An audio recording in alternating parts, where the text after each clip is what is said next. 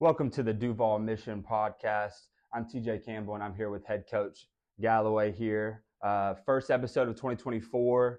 The season is on the horizon. Coach, I just want you to give me kind of a review of how the preseason's going, kind of how things doing to get ready so for the far. 2024 year. I appreciate it, and welcome, TJ. We're in practice 12 as of yesterday, which is pretty incredible to think about, and really have had a lot of fun. Have had a lot of fun with the guys off the field, in the film room. Obviously, practice has been intense, but we've been able to kind of dive into what we think is the main thing for us, and culturally, how we can continue to put those words into action. So it's been a fun preseason so far. Obviously, there's a lot of work to be done.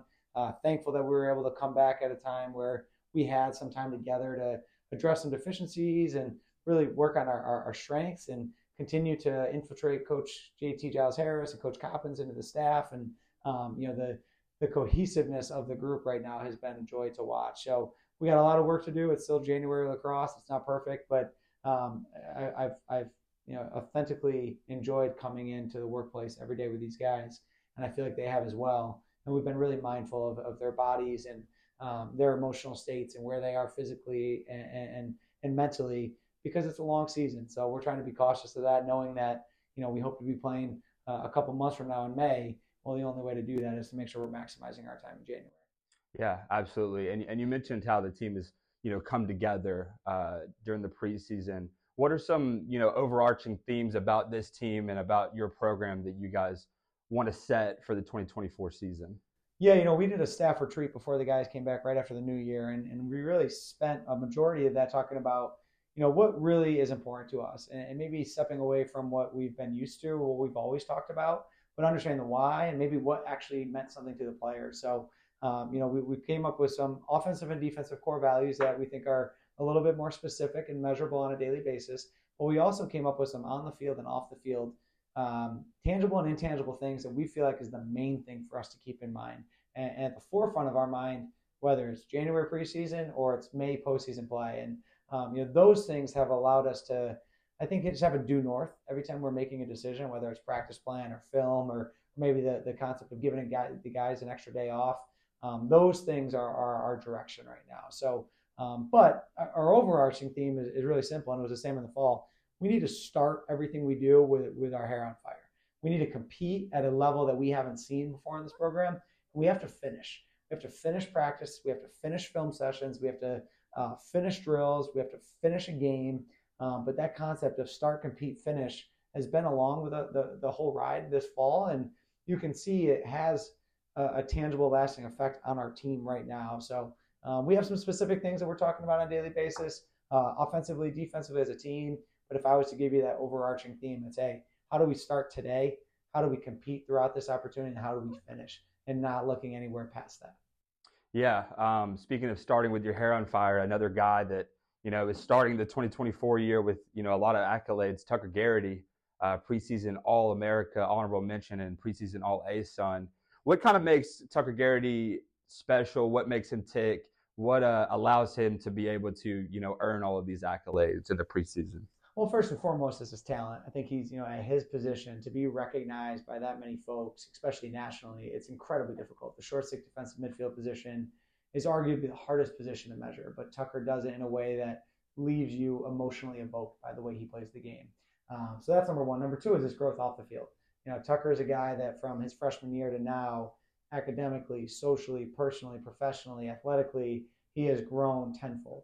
And I think, for us as a staff to think about Tucker Garrity kind of being the face of our program right now, the captain of our program, the only person in our conference to be nominated to the All-American on any team, to be the only guy on our team represented on the All-ASUN team.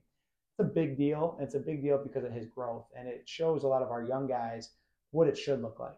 The development from freshman year to fifth year, senior, the way that he's carrying himself in the practice field, the level of compete. You talk about a guy that competes at a high level on a daily basis. I mean, that guy's looking for a fight every turn he takes. And, ultimately he's a guy you want in your foxhole. So really proud of him. I think there's some guys that have a chip on their shoulder because they were not recognized, and that's good. And then there's guys like that who have put in a lot of blood, sweat, and tears into this program and are being recognized for the first time. And really at kind of an unsung hero position at the D-Midi position. Yeah. I feel like when there's, when teams come together, they're just itching to get ready. They're itching to go. How do you, this fall, like, how do you keep them, focused on the program, focused on getting better instead of like looking ahead towards, the games that are coming up in the spring? How was your fall, first of all, and how do you keep guys, locked in? Yeah, I think that's a mistake that we've made in the past. And one of our main things, one of our team core values right now is be where your feet are, and that is so important for us as a team, especially in the spring. In the fall, it's easy because there's not a game on the calendar around the corner. There's not a game that calendar year that you have to look forward to. In the spring, it can become a little bit more challenging because that there is a scoreboard that's going to be turned on February 10th. But we can't do anything about that game if we don't take care of our business today. And the message has been so loud and clear to our guys that we need to win our lifts. We need to win our recovery days. We need to win our speed sessions. We need to win our individual drills. One of our other main things is win your matchup. And that matchup might be with yourself, to wake up on time, to get your homework done so it's not a stressor for you that afternoon. But we get so caught up with when's our first game? When's that first ACC opponent? When's that first ASUN game? When's that ASUN tournament? That stuff is not in our control. And we as a program have taken a step back and said, how can we reflect on the mistakes we've made in the past and be able to put our guys in a better position so when those lights are on that day, whenever that day comes, we have won so many times leading up to that moment that it isn't as big as maybe we've built it up. It definitely seems and feels like an exciting time, just being at practice. It felt like the guys were fired up to be out there. They're ready to play. A lot of events coming up, exciting events. We have the Max Hartong 5K on this Saturday. And then after that, we have Tampa is coming to town for a scrimmage on February 3rd.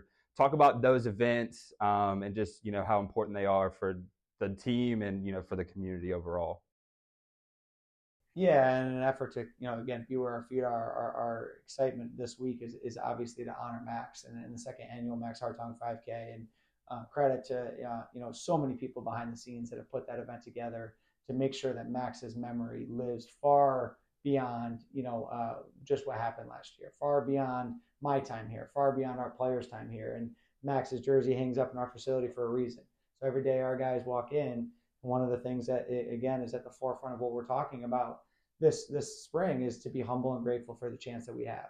We had Jeremy Winston come and speak to our team the other day, and I think guys see some of our most recent alums and then hear the story about a guy like Max. And, we're going to cancel practice on Saturday because this is more important. This is more important than lacrosse. It's more important than this team. It's bigger. It represents our program.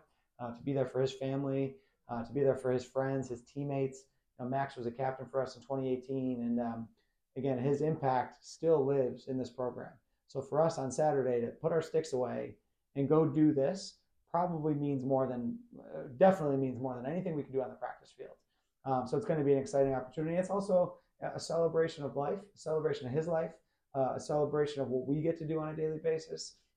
Women's lacrosse is going to be out there supporting with us. I can't tell you how many coaches have asked me about it. So I'm thankful that this event is already taking on a life of its own, and we're going to have a chance to honor him this coming Saturday with some alums coming back, and obviously this year's team. Yeah, absolutely. A special event every year.